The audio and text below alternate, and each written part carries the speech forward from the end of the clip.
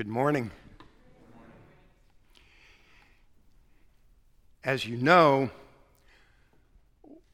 the church's teaching that we are saved by grace through faith and not by the works of the law is one of the core doctrines of the 16th century Protestant Reformation. Martin Luther promoted the doctrine on the basis of the writings of St. Paul, who says as much in the letters to the Romans and the Galatians.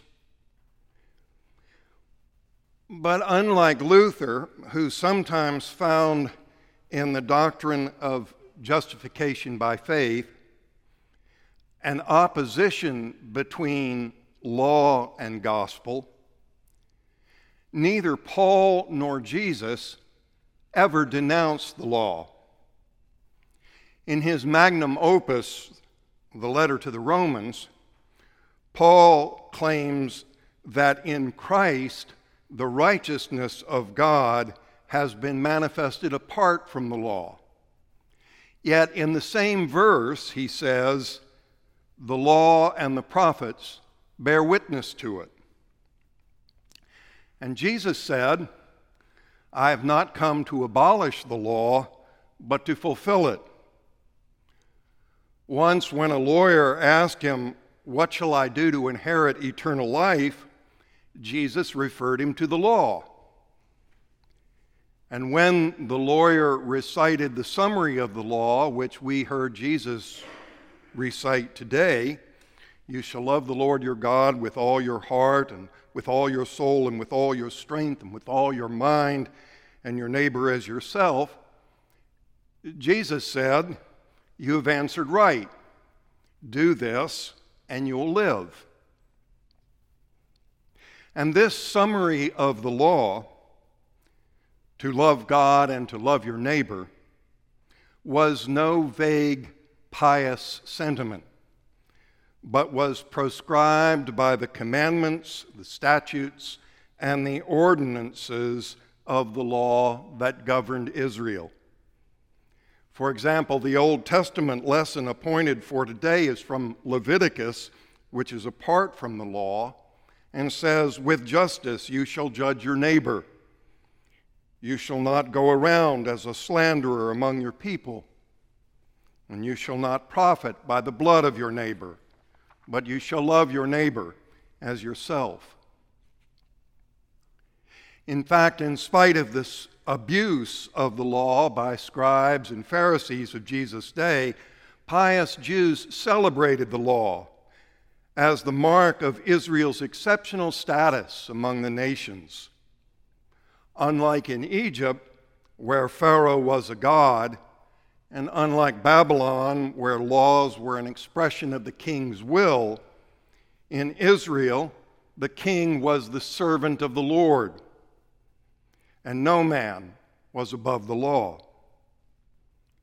This was true even of the greatest king, King David. Indeed, it was the source of his greatness. Indeed, the law for Israel was more than commandments and statutes and ordinances. Torah, the Hebrew word for law, has the connotation of revelation and instruction. It not only prescribed crimes, but established norms of conduct, a code of ethics, and standards of personal morality. So in today's psalm, we hear, happy are they who have not walked in the counsel of the wicked, nor lingered in the way of sinners, nor sat at the seat of the scornful. But their delight is in the law of the Lord, and they meditate on his law day and night. And this reverence for the Torah extended beyond the liturgy of the synagogue to everyday behavior. So in today's lesson, Paul reminds the Thessalonians that our appeal does not spring from deceit or impure motives or trickery, and he reminds them that we never came with words of flattery or with a pretext for greed. For us, too, no one is above the law.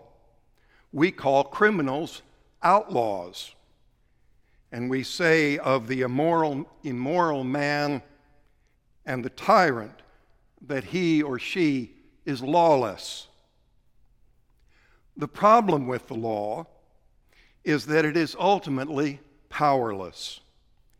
It can tell us what is good, but it cannot make anyone good. It can punish lawbreakers, but it cannot make them obey the law.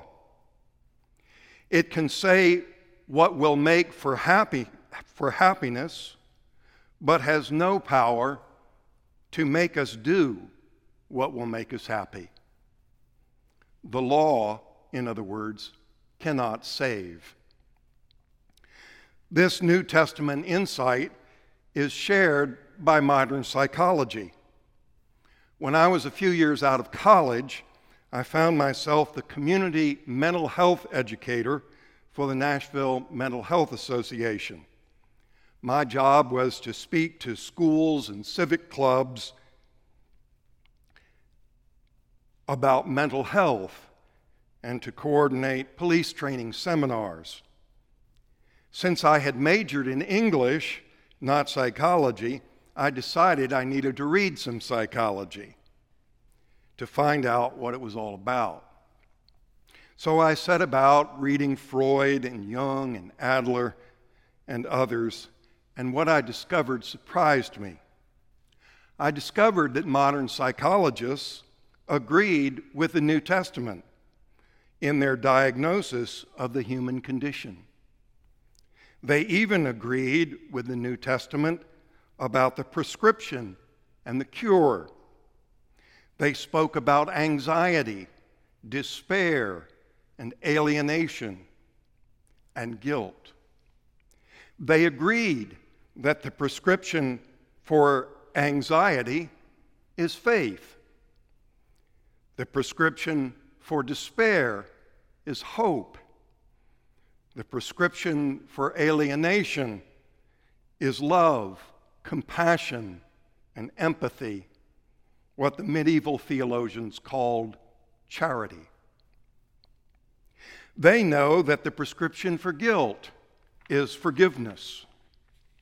The problem is they have no authority and no power.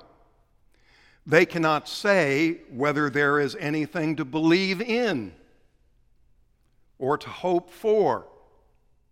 They cannot give love, and they have no authority to forgive. They left me feeling like the little boy in the Woody Allen movie who wouldn't do his homework.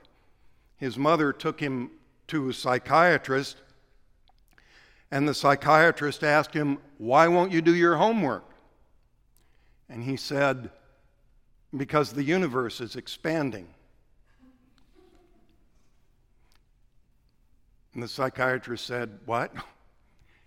And the little boy said, "Well, the universe is expanding and expanding and expanding, and eventually it's going to get so big that it's going to begin to contract and collapse." And the psychiatrist said, "What's that got to do with not doing your homework?" He said, "What's the point?"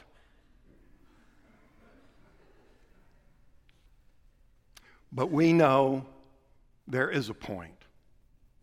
We believe that God so loved the world that he gave his only begotten Son, that whoever believes in him might not perish, but have eternal life. We believe that the sufferings of this present time are not worth comparing to the glory that is to be revealed.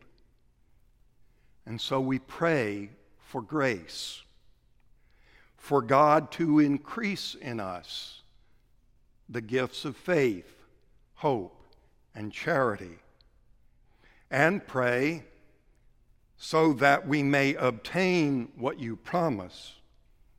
Make us love what you command. Amen.